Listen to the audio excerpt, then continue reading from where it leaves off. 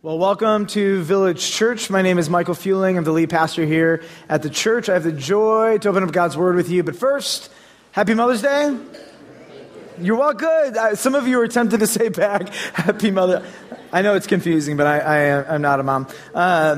Way back, about 20 years ago, I think I tell this story every Mother's Day because to me it's hilarious. But my first sermon was on Mother's Day, but I didn't know it was Mother's Day. So I preached on the wrath of God, because what else?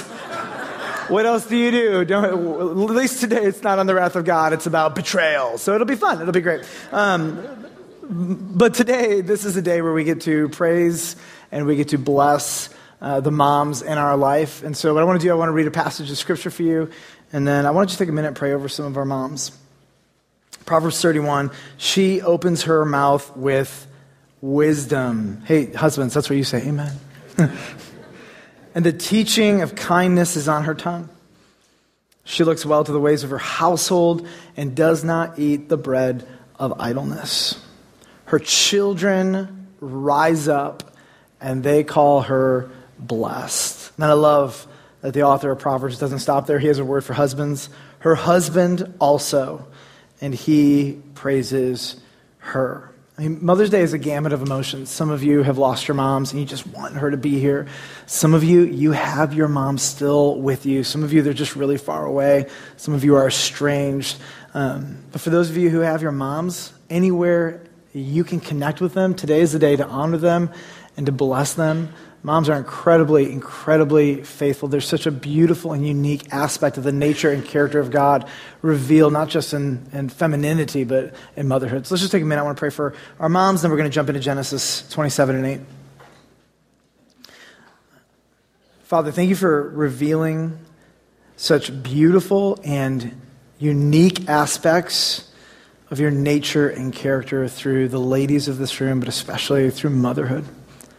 And every time we experience a faithful, sacrificial, nurturing, persevering, strong, and tender mom, we experience a reflection of you.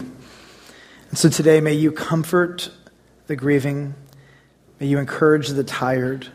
May you point every mom to Jesus, the true source of every mom's superhuman strength. We pray this in Jesus' name. Amen? Amen, amen. We are in our third message on a series called The Life of Jacob. If you're new with us, we're teaching through the book of Genesis, and today we're going to be talking about responding to grapplers. Now, I want to just go back in time with you. Ever since I was a kid, I had this habit of rehearsing really hard discussions in my head before I would have the hard discussion, or after a really terrible event, I would play the whole scenario back in my head. But in my replay scenario, I would say all the things that I wanted to say in the moment. Does anybody else do that in this room, or am I the only one? All right, good. Thank you. Yeah. The rest of you are lying, and then, no, I'm kidding. So some of you may not. Some of you just always think the perfect thought, and your responses are always impeccable the first time. But I've just had this habit, and it was sort of like a pressure release valve ever since I was a kid. And I'm amazed in my self-conversations what is reasonable. The things that in those heated emotional moments that my brain says, yeah, that if you could do that over again, that would be a really logical response. So let's actually just define the word reasonable, create some flat ground here. Reasonable is anything within the bounds of common sense and logic. Anything within the bounds of common sense and logic. So can we just have some fun together? I want to tell you two stories that have happened to me, one this past week and one a couple years ago. And here's what I want you to do. I want you to figure out what is the most unreasonable thing that you could do in this scenario. All right, this happened Friday. I'm driving down the road. I'm going the speed limit. For what it's worth, I'm on the right side of the road, not the left side. I'm on the right side of the road, and I look in my rearview mirror, and there is a truck in the distance, but it's moving very quickly, and it is catching up to me. It is also on the right side of the road. Here I am, never seen this truck before, no past history with this truck. As it gets closer, I realize it's not just any truck, it's one of those big man trucks, where the tires are bigger than anybody's car ever should be, like overcompensation for deep emotional problems and insecurities, that kind of truck. Just kidding. Matt Souls is our youth pastor, but no, Matt, let me be clear. Matt, I honor your truck. Your tires aren't as big as his tires. I'm just saying, okay. This guy's truck was way too big. Matt, your truck is like I have truck envy on yours. It's beautiful. Okay, good. So anyways, this guy's coming. Woo, all right, hot seat here. So I'm driving, I'm just going, and he comes right behind me easily. I'm just going to guess 20, 30 miles an hour faster than I was going. And he pulls right around me, honking his horn, giving me the middle finger, yelling at me, cuts right back in front of me, zooms off. And I'm thinking, what did I do? I'm just sitting here minding my own business, right? Now, let's talk about unreasonable responses. What did I want to do? I'm just going to be honest. I'm not going to play like I'm better than I am. I thought to myself, maybe what I can do is just drive up and I can accelerate in my Chrysler Town & Country minivan, and then I pull up next to him and I'm like, yeah, and then chances are, at 99% plausibility, he's going to walk to the doors, on Sunday morning, the Lord convicts him, and he's like, I know that guy, he's a jerk. Okay, so there's that. Here's another unreasonable response. Maybe what I do is I follow him. I follow him until he stops. Maybe he goes to a gas station, and then I get out, and I'm like, what's wrong with you, man? Whatever, And my favorite one is, my wife tells me I shouldn't do this, but when someone cuts me off, I honk. The problem is my horn is like, meh, meh. It's so anticlimactic. So to overcompensate, I'm like, meh. It's ridiculous. But in the moment, right, I'm feeling all of these feels, and they're all rational and reasonable, right? It's like, yeah, that makes total sense.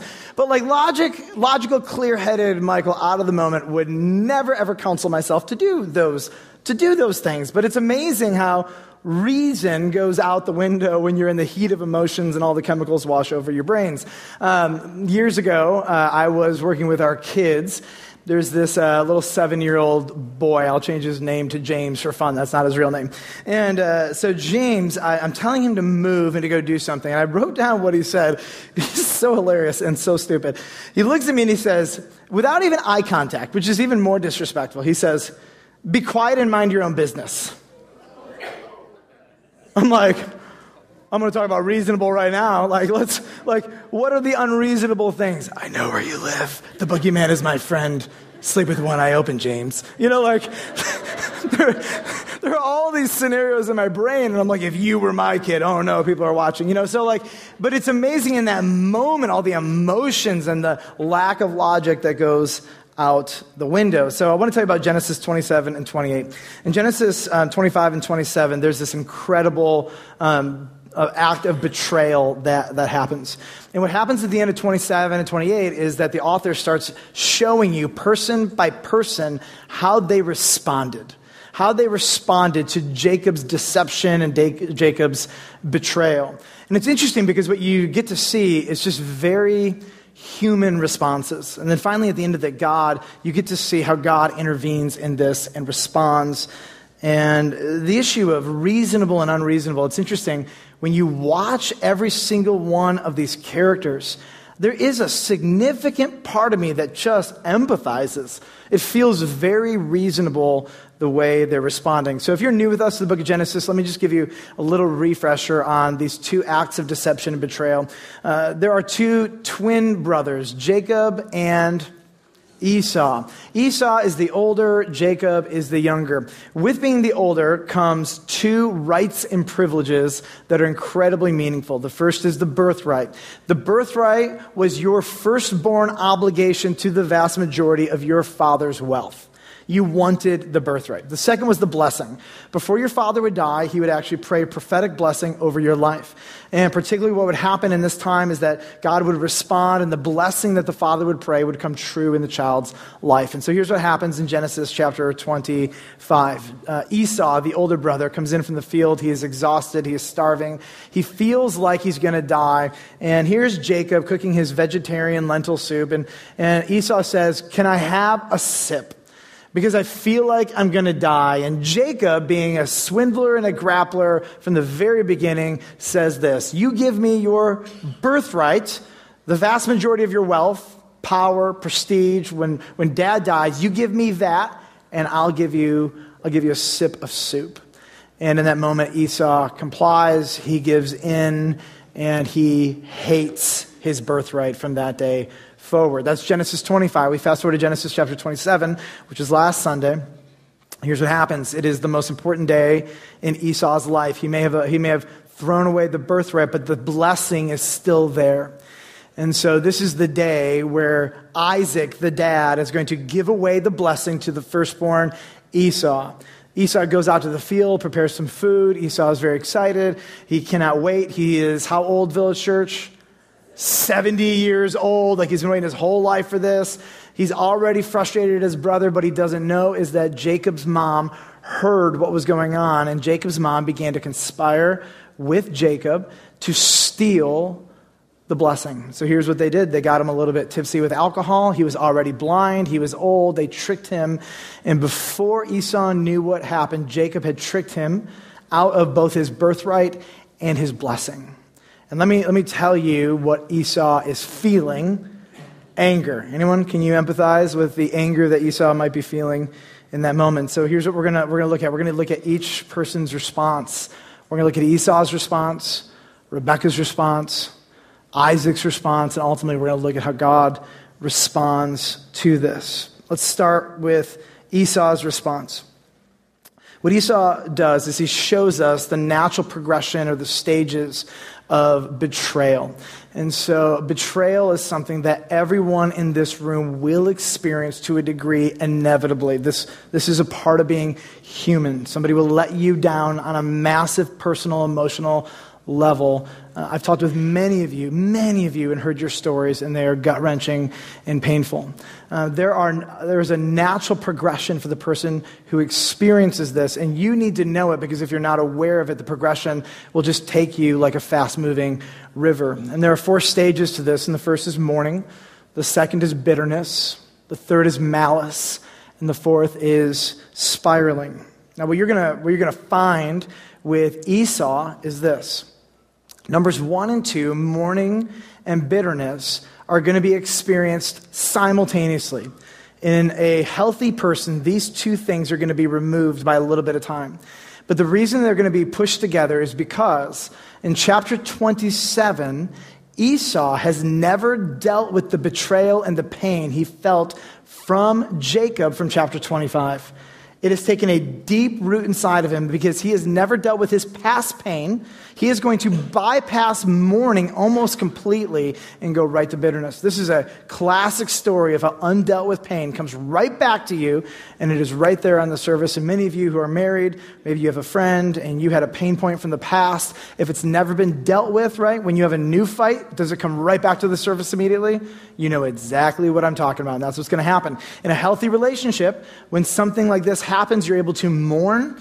But if you don't check your mourning, very quickly it turns into bitterness. Let's watch each of these stages unfold one at a time. Stage 1 is mourning. This is genuine hurt and sadness. Genesis 27, verse 34, as soon as Esau heard the words of his father, that he had given away not just the birthright, but the blessing, he cried out with an exceedingly great and bitter cry. Now, I do want to just throw this in there because for some reason in American culture, in the Christian community or context in America, weeping and mourning and emotions, we just stuff. I notice with every subsequent generation, there's more of an openness to just kind of the breadth of the human experience of emotions. But to be Christian is to feel deeply. It is to walk into the depths of emotions. Bad things happen when the people of God stuff them. That's not psychological mumbo jumbo. That is story after story in scriptures of people not dealing with their stuff and it coming back to them. And so part of the Christian experience is we are a mourning people. We didn't just make this up. This goes back all the way to the New Testament, to Jesus Christ. It goes even back further to the Jewish community who lamented on purpose, who lamented so that the sadness and the mourning would not corrupt them and move to stage 2. I want you to notice what happens in stage 2. We get to bitterness. Bitterness is mourning turned into loathing. And I have a strong hunch that bitterness has been an experience that almost everyone in this room has felt for some time. The challenge of bitterness is that it's super addicting. Like I remember all the way back from when I was younger, and I would rehearse these conversations in my head, and sometimes I'd rehearse the conversations and I would be really, really vile and bitter in my like imaginary conversation of what I wished I would have said. And it felt great. Oh, if I could have just said this, if I could have gotten my point across. And it was deeply satisfying. It was addicting. And what you don't realize in bitterness is that bitterness, yes, as Hebrews says, defiles many people. But before it defiles many people, it defiles us. And it begins to ruin us and to eat us alive. And so here's what happens. It says, as soon as Esau heard the words, he cried out with an exceedingly bitter cry. Why did he go to bitterness? Why? Because he never dealt with the Genesis 25 betrayal of stealing the birthright. He never dealt with it. That's still lingering in the relationship, and it is unresolved. And so immediately he has a new pain point, and bitterness is exactly where he goes almost right away. Stage 3 is malice. Here's what happens in bitterness. In bitterness, you maybe rehearse the conversations in your head. Maybe you play out the things that you want to do to them, but probably never will. What happens with bitterness is when it goes deep enough, long enough, we actually begin to act out on them. And malice is this. It's intent to harm. The extreme side of malice is going to be murder. But malice takes a lot of different forms. Malice is slander. Malice it's those cutting, coursing words that go right to the core of their heart. Malice, it's a broad gamut of things you can do to inflict psychological, emotional, relational, or reputational harm on somebody. And so here's what happens. Esau's bitterness very quickly turns to malice. And here's what it says. Now, Esau hated Jacob because of the blessing with which his father had blessed him. And Esau said, and I need you to catch this, to himself. So this is malice, this is intent to harm, but it's in his own mind. And the author wants you to know that that's where, at least in 41, that's where it's staying. He says this, the days of mourning for my father are approaching, then I will kill my brother Jacob. So here's what happens. Malice is one of the most dangerous places because what happens to malice, it has this absolutely necessary current that it drags you on.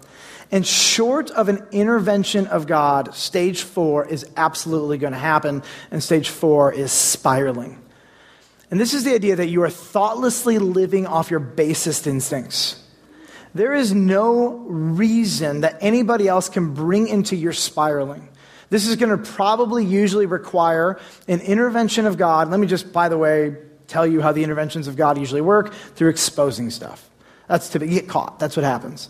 And so here's what happens. You're just literally reacting and responding without thought. And what was once considered unreasonable to you now becomes very reasonable. Oh, it's reasonable to kill my brother Jacob. That makes total sense. In malice, nothing makes sense. And in spiraling, everybody watching you goes, what's going to happen? Here's what happens. But the words of Esau, her older brother, were told to Rebekah. Now it's not just in his mind. What's happening? He's talking. He's spiraling. He's letting it be known. Now the word is getting out that he is going to kill his brother. Now, before we go any further and we look at Rebekah, I want to take a moment because when I'm reading this, and I found as I've kind of walked this story through with some people, that a lot of people have a profound amount of empathy for Esau, especially in this culture and in this context. It's a very honor, respect-driven culture and context. I get that. Like this is really hard. And it's interesting, as the reader, I'm looking at Esau's response, and I understand it. And if I put myself in his shoes, it's reasonable. Especially in that culture. There's no police department. There's no FBI. There's no law enforcement, right? This is tribal communities at their best, self-policing. This level of deceit and betrayal, honestly, often this is the only way in this time, in this place, you would actually deal with it. And Isaac's response feels reasonable. Let's look at Rebekah. How do you respond if you're Rebekah when you are a part secretly of the betrayal? I want to bring you maybe into a different understanding of the mother's role in Jacob's betrayal. Okay, Rebekah, the mother, hear me, she was the instigator. She was the mastermind of this entire plot to deceive Isaac. She's the one who encouraged Jacob to deceive. She's the one who came up with the plan. She's the one who took the curse upon herself should they get caught. She's the one who commanded Jacob to deceive when he even showed a little bit of hesitance. She's the one who played her husband so that Esau could not rule over her. Remember, if Esau gets the blessing, then he rules over her, and she did not want that. She's the one who made the dinner her husband loved. She's the one who provided the alcohol to numb Isaac's common sense. She's the one who played into her son's basest instincts. I want you to see that she is the mastermind. In fact, there are two different perceptions on Rebekah. Interpretations of this, I think, are worth hearing. Here's one. What do you do when Jacob is the only witness to your guilt and he's still around? Like, this was her idea, but Jacob is the only one who knows that. What do you do when the only person who knows your guilt is still around? You send them away. And guess what she did? She sent him away. Well, there's another interpretation. What do you do when your favorite son, Jacob, remember Rebekah liked Jacob more than Esau, what do you do when your favorite son's life is in jeopardy and someone is hunting him to kill him?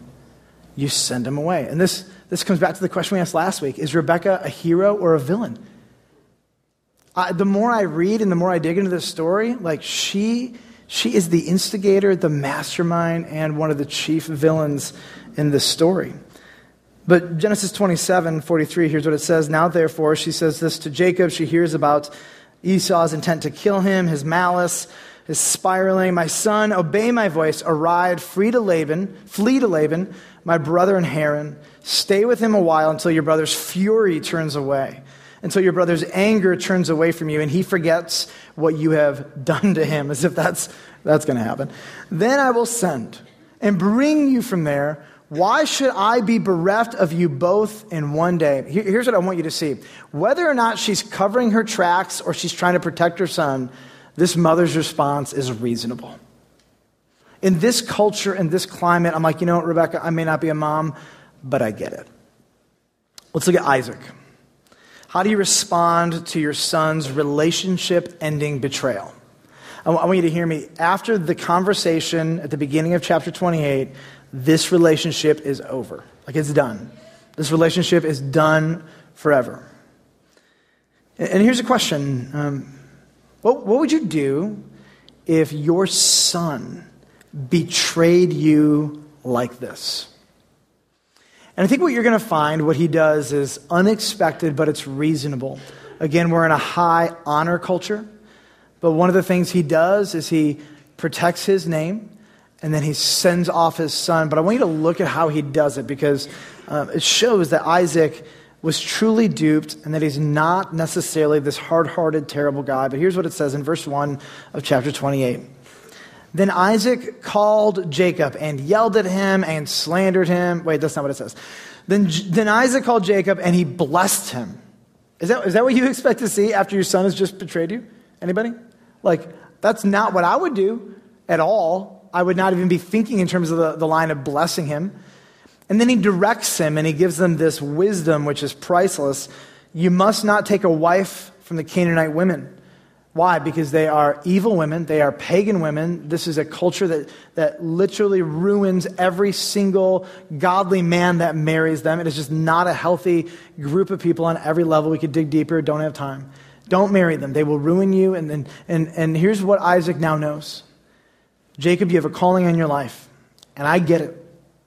Your character cannot sustain this calling. But you still have a calling in your life. And I may not like who you are or what you've done. I may not like all the grappling inside of you and the deception and the betrayal. But the blessing and the birthright are yours. Now you need to get out of here. I don't want to see your face again. Your brother's going to kill you. He's coming after you. But here's what I do know. You've received the blessing and I can't take that back, and so I'm going to tell it to you again. It's interesting, you don't hear bitterness in Isaac. I'd expect you would. He said, arise, go to Paddan Aram, to the house of Bethuel, your mother's father, and take as your wife from there one of the daughters of Laban, your mother's brother. Verse 3, he says this, God Almighty bless you and make you fruitful and multiply you, that you become a company of peoples. May he give you the blessing of Abraham to you and to your offspring with you, that you may take possession of the land of your sojournings that God gave to Abraham. I want to draw your attention to the name in verse 3 that he uses for God. He says, God Almighty. Now, it's a Hebrew name for God that this is the second time in the book of Genesis, I believe, that this name has come up. And it's a name, if you've been in the Christian world for some time, you've probably heard of. El Shaddai.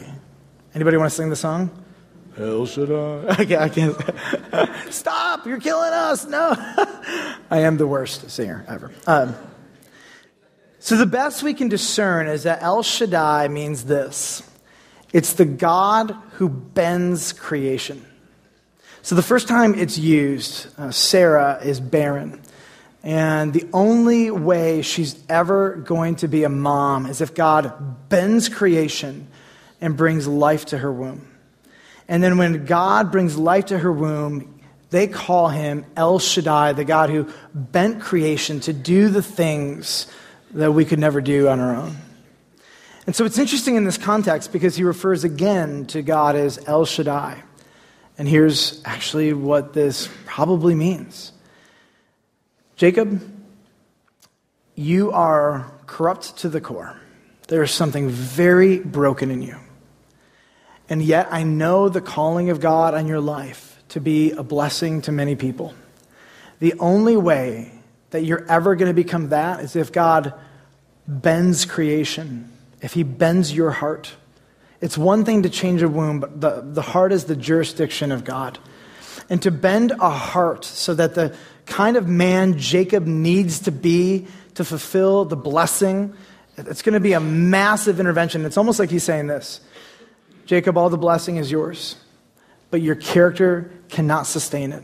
And the God of creation will have to bend your heart to make you ready and able for this. It's going to require a supernatural intervention of God, because if you do to person after person after person what you've done to your brother, to your mother, and to your father, people are going to kill you before you ever get to have a family of your own.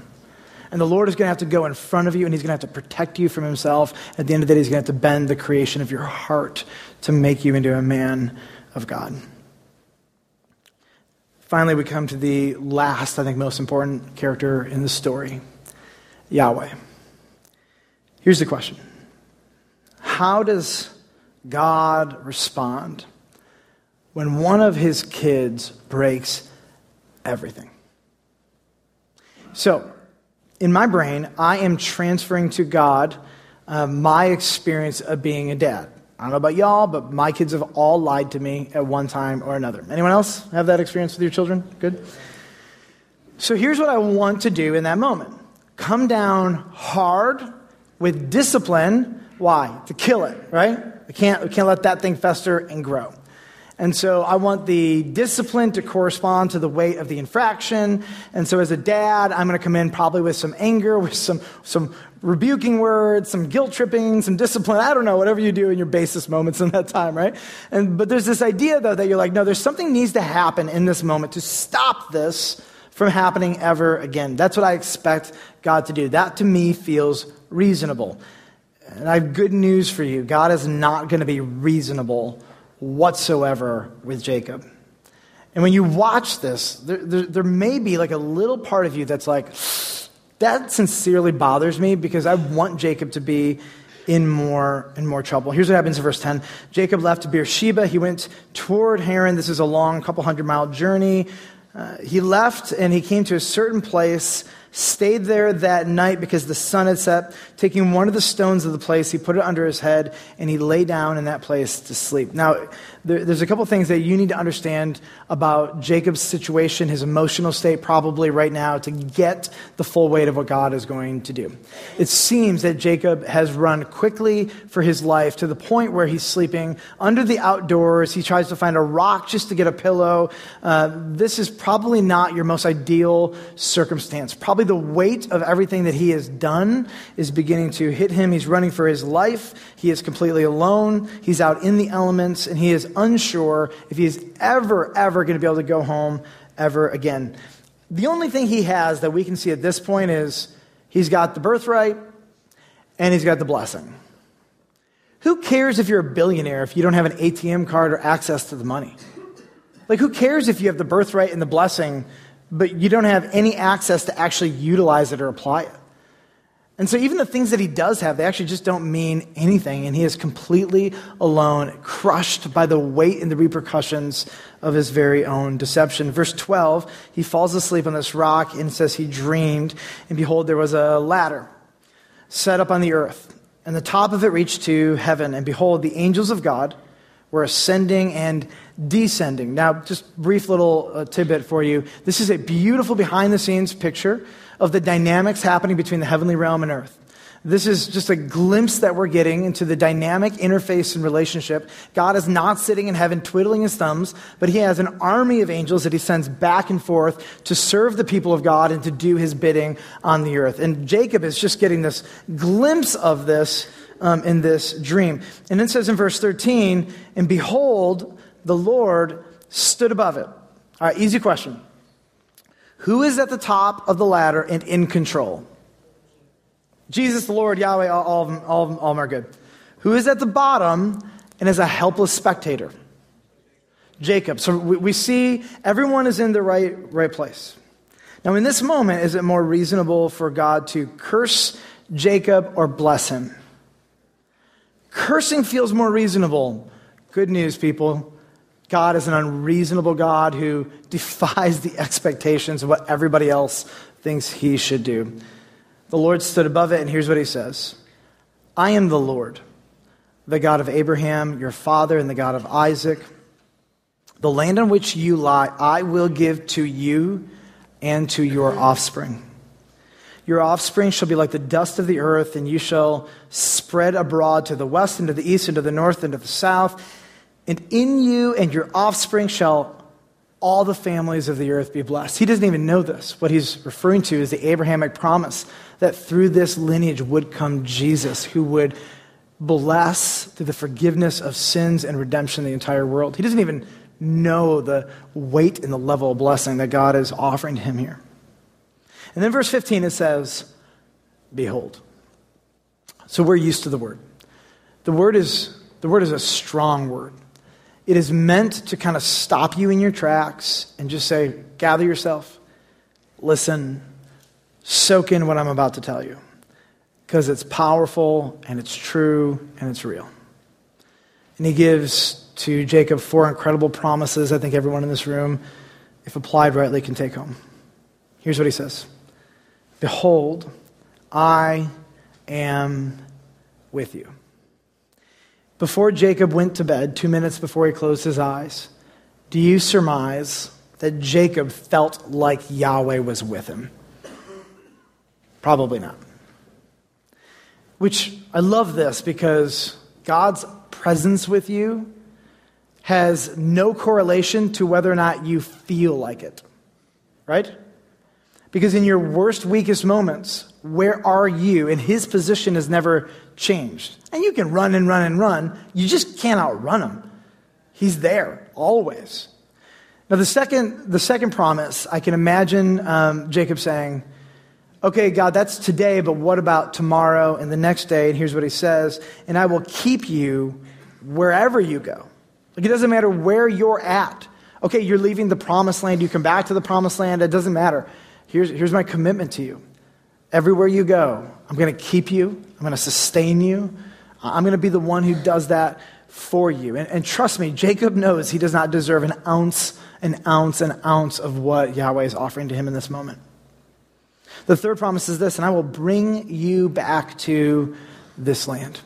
I know you're leaving. I know they're hunting for your life, but don't forget that this land, bound up in this land, is your heritage. And I have chosen you, I have plucked you out, and you are going to have many offspring, and they're going to fill this land, and from this land will come the blessing that will bless the whole world. I am going to bring you back here. And then he says this, finally, number 4, for I will not leave you until I have done what I have promised you. I love Jacob's response to this because toward the end of 28, here's what he says.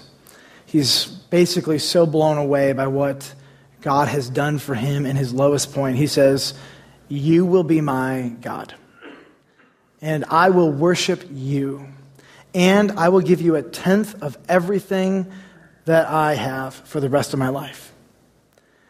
And what do you do in your lowest moments when you deserve discipline and cursing, and you are met with grace and mercy and blessing upon blessing upon blessing? Village Church, you and I are Jacob. We are faithless fools, deceivers, betrayers. That is our nature.